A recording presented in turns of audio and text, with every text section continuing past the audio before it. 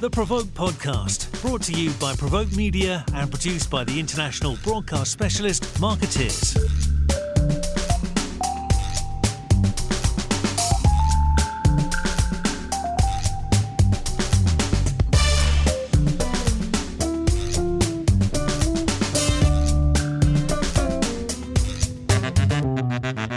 Welcome to the Provoke Media Podcast. I'm Megan Keoghan, host of today's episode and head of partnerships here at Provoke. Trauma's impact is being felt across the globe as communities deal with the aftershocks of the pandemic, social justice issues, and environmental events amidst the financial uncertainty, and communities of color are impacted disproportionately. Ketchum has assembled a panel here today to discuss the growing impact of trauma on schools, organizations, workforces, and communities with a focus on the unique needs and challenges in community of color. Recently, Ketchum made a commitment to become trauma-informed and address the issue head-on in the agency and for its clients. This panel will demonstrate how building trauma-informed teams, programs, and tools will help at this time of growing need and change, and particularly how it can support the underrepresented students, families, and communities. So with us today, we have a great panel compiled by Ketchum for us. So we have Jim Joseph, Ketchum's Chief Executive Officer of the U.S. and Global Chief Marketing and Integration Officer. Jim recently led Ketchum's commitment to becoming a trauma-informed organization. Dr. Ebony Copeland serves as the director of Howard University Student Health Center and as assistant professor in the Department of Community and Family Medicine within the College of Medicine. Her background includes extensive work with the community in reproductive health care and in bringing awareness to health disparities. And we have Michelle Baker, Managing Director and EVP of Strategic Initiatives at Ketchum. She has led the trauma-informed curriculum and offering. Thank you all for being here. Sorry, Jim, for interrupting you. I didn't mean to cut you off there. Wonderful to be here. Thank you for having us. Absolutely. So let's see here. Let's dig in and we'll hear a little bit about everybody's background and what's bringing them to the table today in these first couple of questions. But Jim, it was really interesting to learn about Ketchum's work to become trauma-informed. Would you share some of the details that this journey and the insights about the process, what you've learned getting to this point, and why Ketchum took this on? Absolutely. This is the brainchild of Michelle Baker.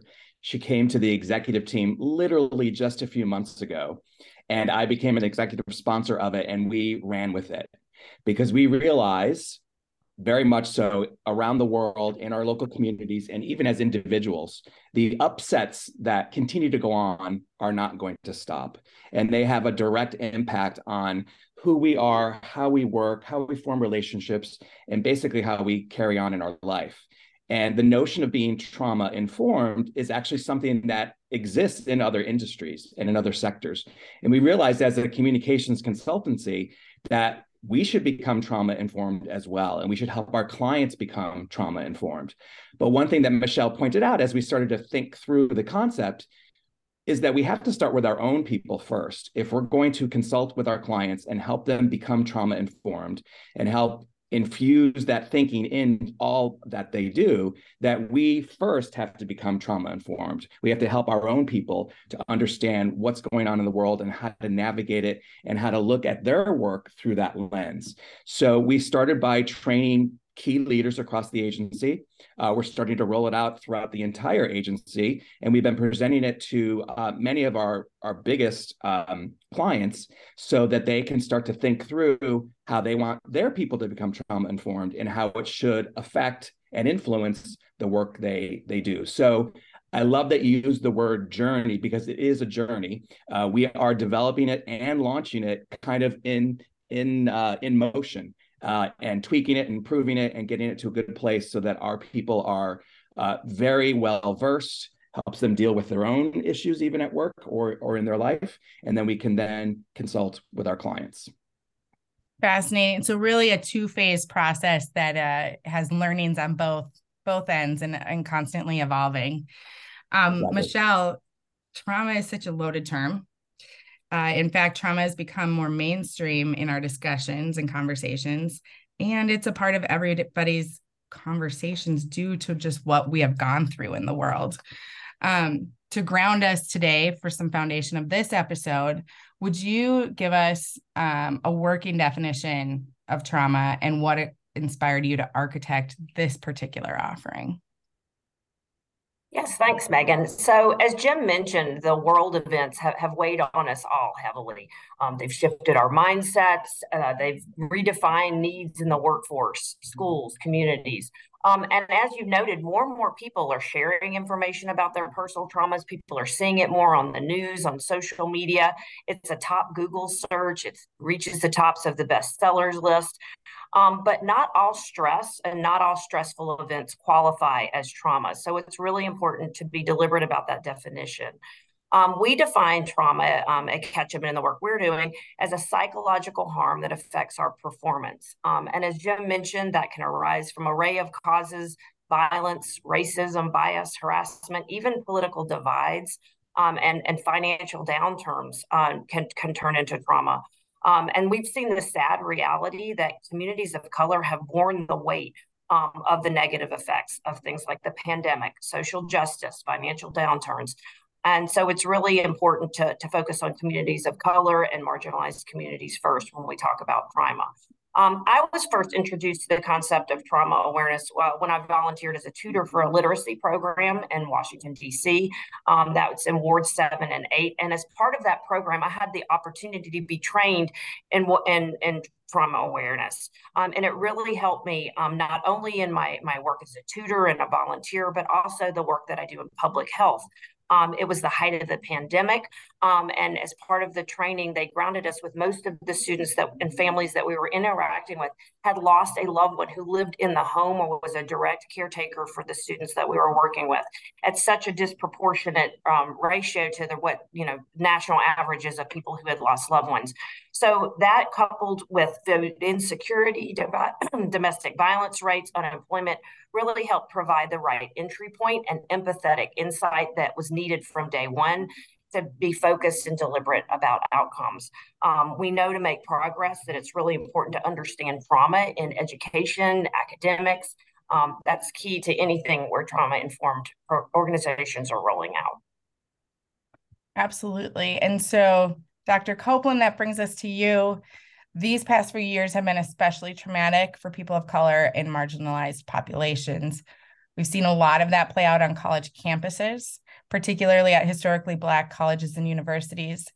Have you seen the impact with students and families at Howard and other HBCUs? Yes, we've definitely seen the impact of trauma at Howard, other HBCUs, within the students, faculty, and staff as well, because we are HBCU, the faculty and staff are also predominantly of color. They're of a non-dominant category, whether that be minority, whether that be low socioeconomic status, whether that be LGBTQ. So there's definitely been a huge impact that's been seen from the entire campus. And I mean, that's all campuses, right? So that's not specific to HBCUs, but of course, when you're dealing with communities of color, HBCUs tend to have a higher percentage of students that are low socioeconomic status. And the data shows that low socioeconomic status had a higher impact from COVID, right? Financial and both personal and health-wise. So again, we just, because these are institutions that take care of communities of color, pretty much in America, anything that has a negative impact is disproportionately seen in those types of communities. And so we've seen it in a lot of ways. We've seen it just in student performance. We've seen it in faculty and staff turnover and burnout. We've seen it with just the demand for mental health services, the demand for wellness services that has happened over the last 3 years. All of these things are indicators of or response to what's been happening over the last couple of years. Thank you. And Jim, building on this response from Dr. Copeland, their insights about how HBCUs are working to support students, families, and communities, how does empathetic leadership come to play to create trauma-informed schools, workplaces, and organizations?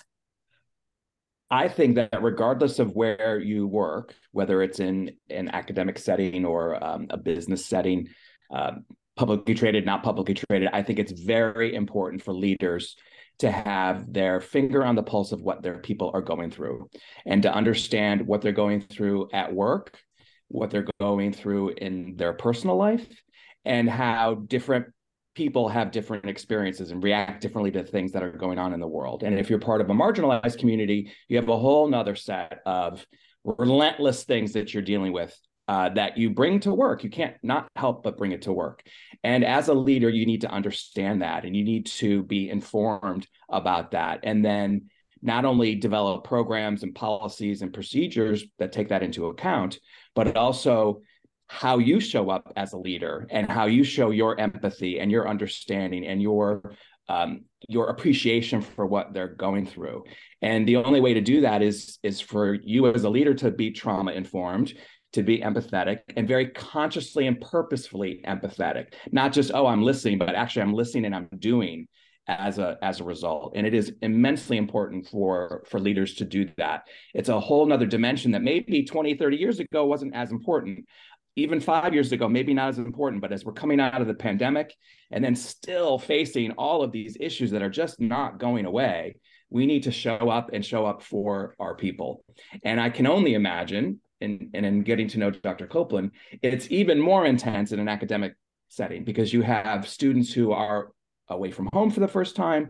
They're dealing with all of those social issues and becoming adults and trying to figure out what they want to do with their life and dealing with all of the trauma that all the rest of us are. So I have a lot of empathy for the leaders at those institutions because it takes that responsibility, I imagine, to a whole nother level.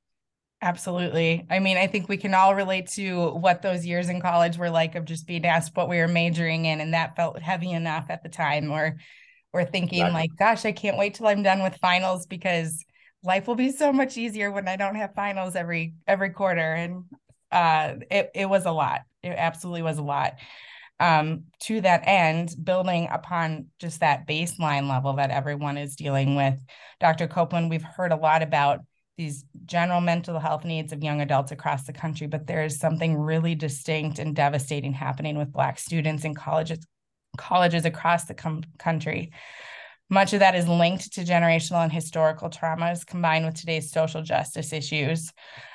Which and what of the unique needs and challenges today faced by HBCUs and other academic institutions can you elaborate on for us? Well, I mean, I think there's so many, but I would say that, no, I'm sorry, can you repeat that question? Yes. What are the unique needs and challenges faced by HBCUs and other institutions?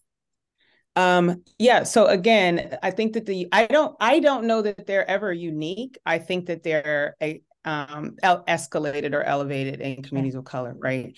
When you're dealing with young people. And I think there's a problem with always or things being worded as if it's unique to a specific group, right? Like all people need compassion. I mean, like that's the difference. But it's meeting people where they are. So, and that space and place differs because of the communities or the backgrounds or the experiences that people have come from, right? So all of the students need a higher level of touch points for mental and behavioral health and wellness across the United States. Now, African-American students need a little bit more because, again, we have a higher level of students who are of lower socioeconomic status. If they are of color, they have a higher likelihood of being negatively impacted by COVID in some way, shape, or form. So all of these things are happening everywhere. However, you just have to keep in mind that it's not so much that there's something new or special that needs to be done for HBCUs, but it may just be more. It means it needs a little bit more touch point. And I think HBCUs have to be a little bit careful because we are all similar, remembering that we still need to have, like, we're all Black or we're all this, so we're fine, we're together. But no, if you are person-centered. So one of the things that I've read with regards to trauma-informed care is that another interchangeable way of wording it is person-centered care, person-centered leadership. So yes, we can make these large leadership pushes, but it still comes down to that individual and what that individual needs. Do we have the policies in place to meet an individual at their needs when they're struggling, whether that's a financial struggle, whether that's an academic struggle, whether that's a mental or behavioral health struggle. So again, it really is, I don't think there's anything that's specific to HBCUs. I do think that, funding with regards to making sure that we have the mental health services that we need, funding with regards to increasing safety and security, because this year we've had a higher actual physical threat with the bomb threats that have been happening with HBCUs. That is a little bit specific, but other than that, I think it's really just making a commitment to meeting the needs of, in our case, the students and faculty and staff, wherever that may be. And in some large corporate America or corporate entity, that's meeting your constituents or your consultants wherever they are and providing them the resources to be successful. Totally. Thank you for that. Michelle, curious, building off of kind of those learnings and those experiences, what policies do you see that are needed to better support workers on the front lines, teachers, healthcare professionals, social service workers, caring for the physical and mental health consequences of trauma, especially while dealing with their own, I should say? Yeah, thank you for that. Dr. Copeland mentioned numerous things that Howard and other universities are doing to support students and the workers on the front lines at universities include not just the professors and the teachers and folks who see students, but folks like Dr. Copeland who are managing a rising rate of patients coming in the door with mental health needs or challenges, and also juggling that amidst the flu season and COVID season and all the other stresses that brings.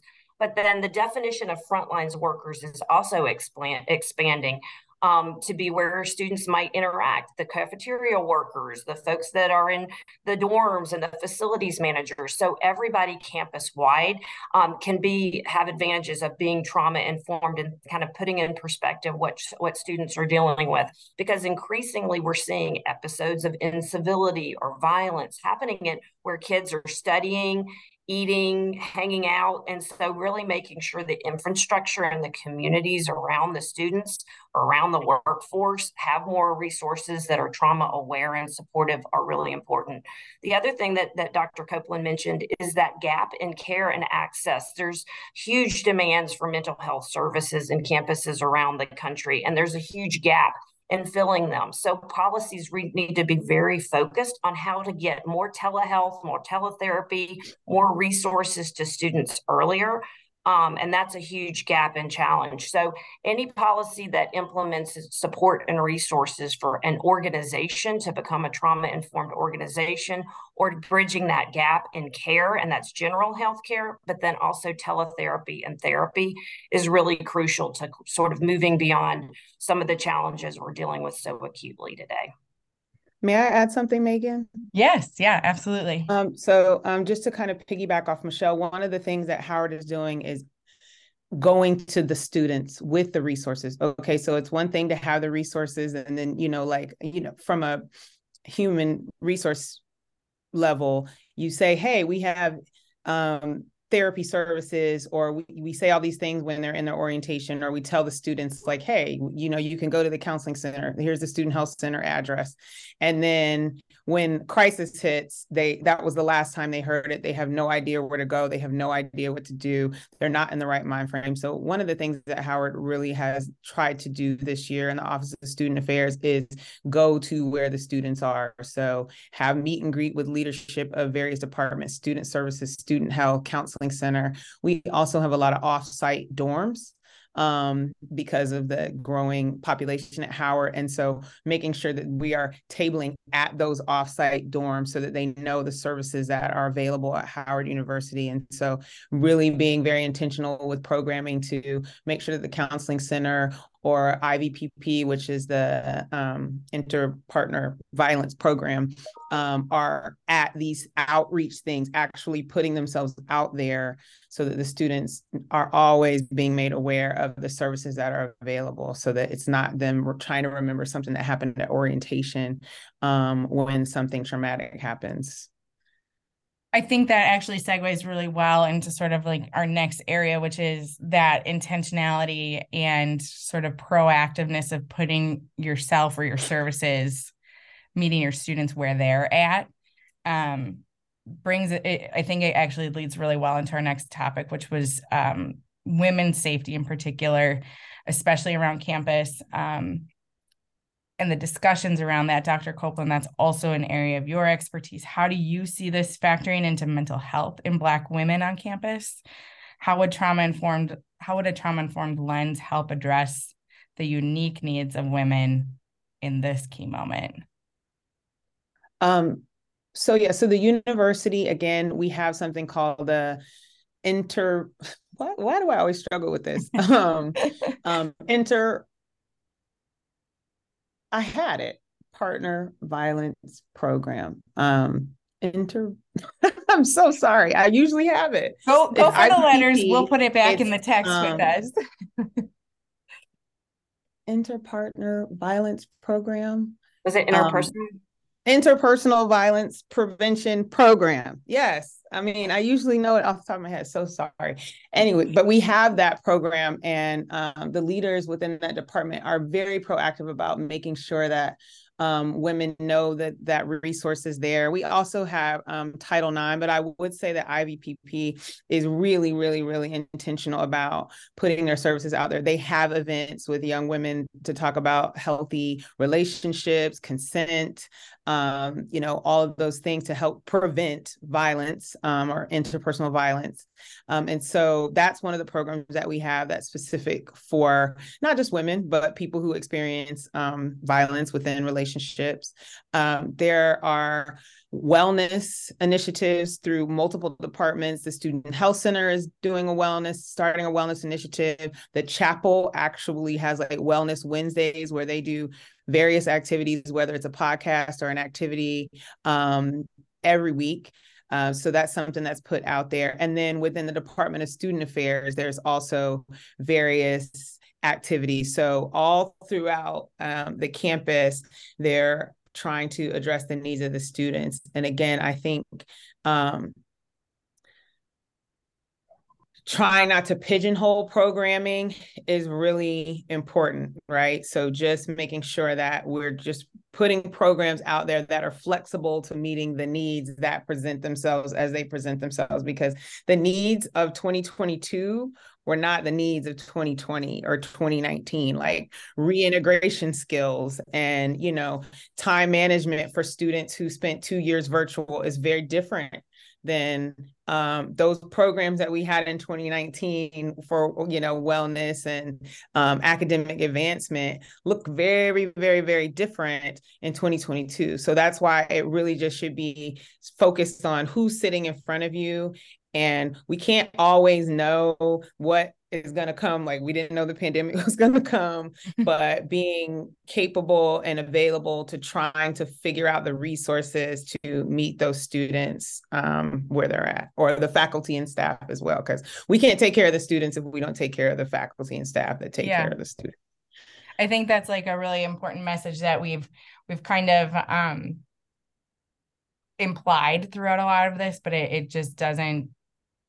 It needs to be reiterated over and over that it's also taking care of leadership, and for leadership to identify how they're taking care of themselves in order to be able to take care of the populations of the people that they're serving. And I think one of the interesting takeaways that I'm sort of seeing in summary of what you're saying, Dr. Copeland, is kind of this age-old marketing and advertising and comms strategy, which is go to where your audience is, meeting them where they're at, creating a consistent message so that when that time of need comes, it's very front and center of what the culture or what the organization is able to offer, the resources that are at their hand. So I think there's just a lot that that we take from that can also apply to organizations, and a lot of what Jim can tell us more about sort of how that's being applied.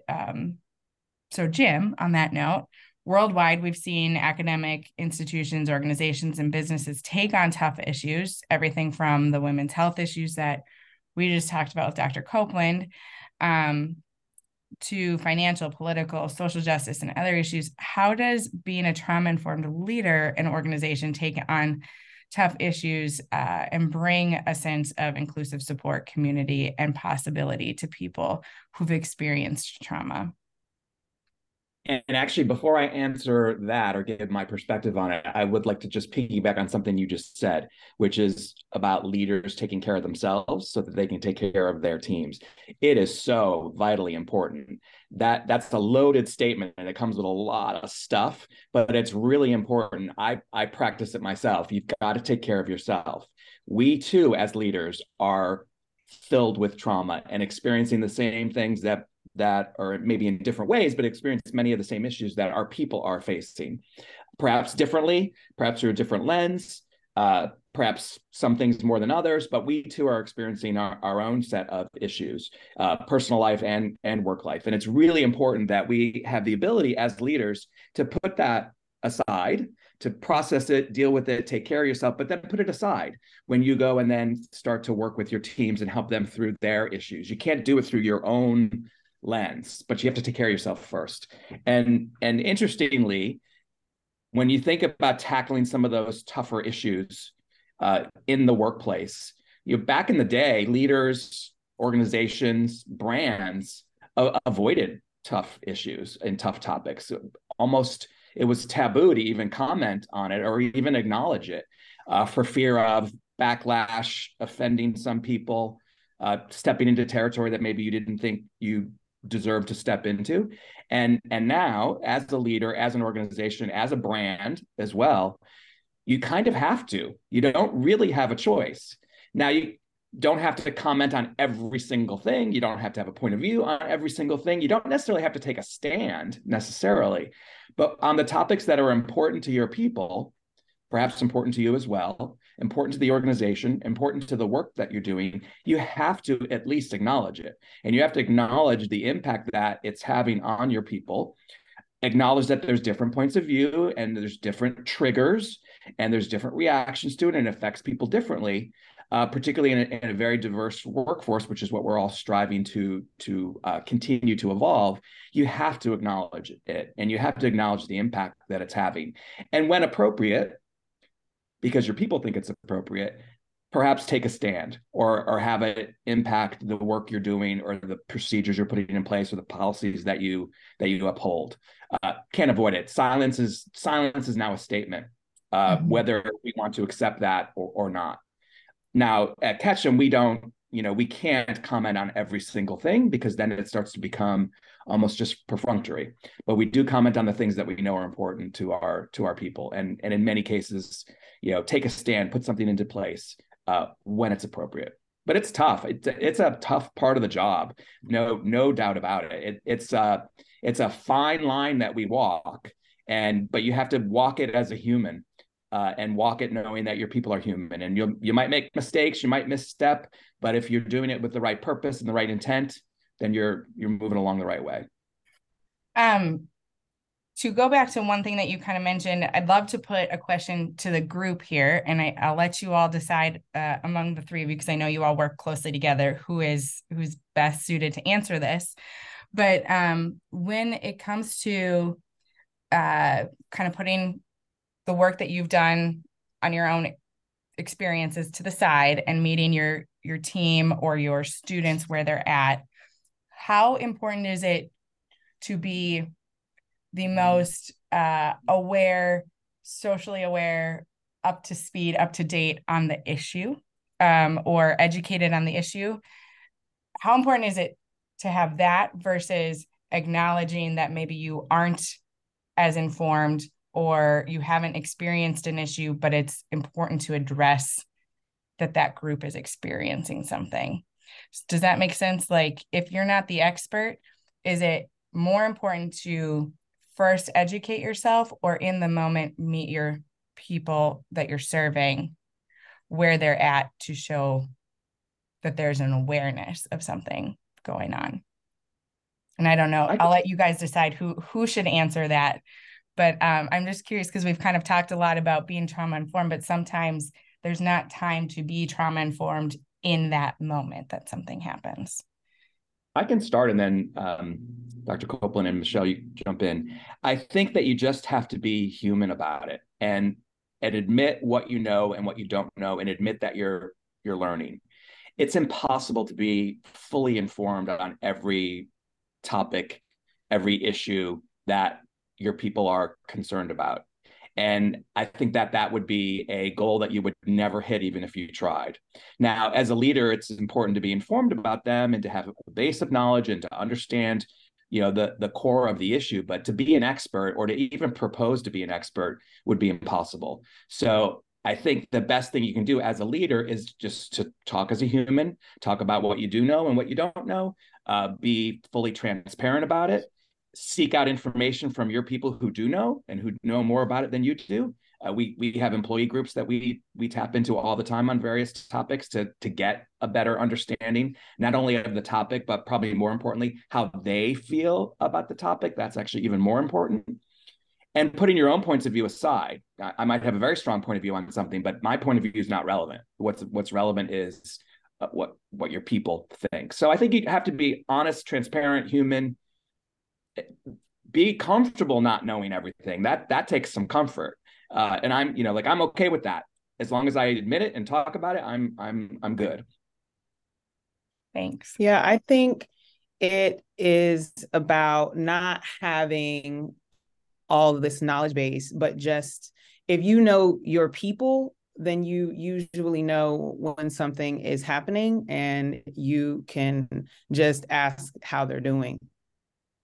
How are you doing? That doesn't always necessarily make them have to, divulge how they're impacted by, the trauma porn that's on the internet on a daily basis or anything. It's just like, how are you? And I think that when you have trauma informed workplaces, that starts at the leadership, but it really is in practice at the managers of the staff on an individual level. You can put in place all these things on a local level, but if you have a forum addressing what happened with George Floyd, but you're been coming in late every day since it happened and your boss is still just on you because for punitive reasons, then it's all performative, right? So I think that knowing your staff, and meeting them where they are emotionally, just to check in. You don't have to know all the things to make you woke, awake, and aware. I mean, you should, but what should be the thing that is driving you is making sure that they're well. Because that may not be what's in the news. That may be something else that you don't know. That may be a sick family member. That may be, just that. But when the performance is off and it's somebody that the performance is not normally off, which means you have to know them, then you're not addressing the performance, you're addressing the person. What's going on, what's happening. Like I have a person, he's always on time.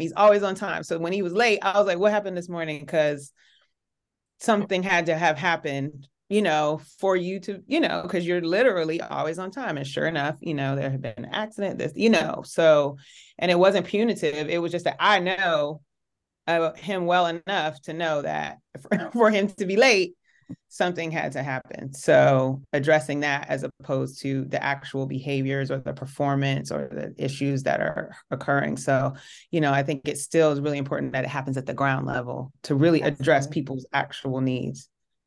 Yeah. And adding to that, the first step of a trauma-informed organization is actually listen. There's a 5-step process that we've been educated on. And so listening is the door opener to feeling heard, feeling connected with. And sometimes you're not going to have all of the answers. And there's specific steps that we learn in the trauma-informed process, like don't immediately go into coach mode. Don't interrupt with your story. Like there's a way to be very deliberate about your listening that can change the whole path of how you might interact on a tough issue or subject that's either on the headlines or in someone's personal life, taking it over. Absolutely. The how are you doing and are you okay goes so far in this. Kind of to bring us to the end of today's conversation, Michelle, can you in a kind of our put it into action step here, how can colleges and other organizations become trauma informed? What is the process? And you just mentioned one of the 5 steps, but if you want to bring us kind of through those steps and what the first step to becoming trauma informed is, I think our listeners would love that. Well, great. Well, as we've talked today, we've, all agree that these are challenging times, and it is really difficult sometimes in real time to figure out what's the best way to proceed and how to be trauma informed is something that Ketchum, we were very deliberate about, realizing we didn't have the in-house expertise. So the first step is surrounding yourself with a team of folks who have the background in social work, psychology, trauma-informed change management, communications with vulnerable populations or victims. Having those insights and those teams around you can really help challenge your maybe normal approach or how you might traditionally follow a path and create a training or a resource or a tool that is really going to hone in on the needs of any, a swath of populations and issues. So Ketchum, as we talked about, made a commitment to become trauma informed, rolled out a pilot that we trained 50 of our people right now. And we're going to making the commitment now to roll it out to our entire workforce. So our entire company will be a trauma-informed entity. And that module is actually something we're adopting for clients across all sectors, retail, academics, healthcare, other institutions. So there is an actual training module and process that can be applied, customized as needed, because all sectors have nuances and more different workforces have different challenges. But that's something that you can adapt pretty quickly and easy by tapping the right experts, building the right team, and an academic institution has many of those resources in-house already to tap. There are also ways in an organization that you might not have to do it on one full swath. You could, simply have core teams or institutional leadership become trauma informed, and they set the stage and start modeling those best practices, whether it's in an academic setting or whether it's in a business or other type of organization. Just that simple act of having leaders kind of approach a meeting different, approach a campaign or program, a new benefits for the students or for a company in a different way, sometimes bring about change. But for colleges or organizations that want to kind of go campus wide and might need additional support, there's government and foundations funding resources to help. For example, the U.S. Department of Education recently initiated the Project School Emergency Response to Violence, or SERV funding, that's specifically available to schools to help them deal with trauma, a traumatic event or violent event, to roll out their programming campus-wide. It's just great to see that there's greater recognition and appreciation for what a trauma-informed organization can do.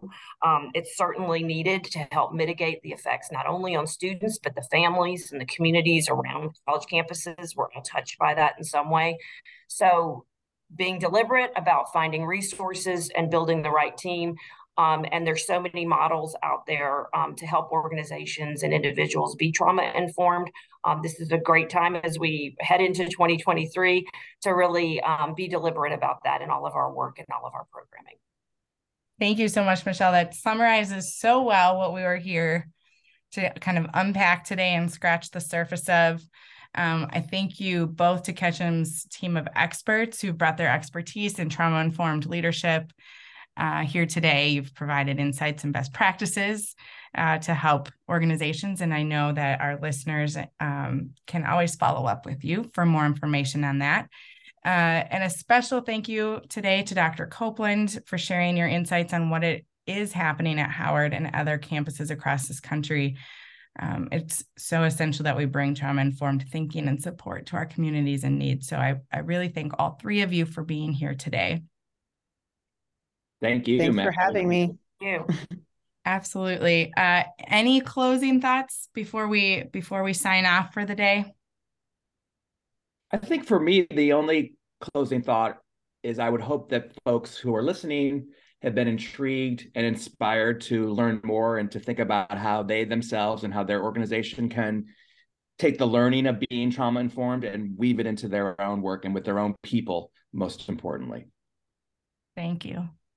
I think I just would want people not to be discouraged by what feels like more work to be trauma informed, and knowing that it will make a better workplace environment, a better, less burnout, less turnover. I mean, it may take feel like it takes a little bit more time, but in the long run, I think everybody benefits from it. That's really great. Thank you. And Michelle, anything from you? No, just appreciate the opportunity to share and learn. There's so much great work being done out there. It's great to kind of share and highlight some of the things happening at Howard, and look forward to continuing the conversation. As always, and we will continue that conversation here on the Provoke Media podcast and elsewhere on Provoke, always with Ketchum as well. So thank you to our sponsor today, Ketchum. Thank you to Dr. Copeland. And this has been the Provoke Media podcast. I'm Megan Keogan, and we are signing off.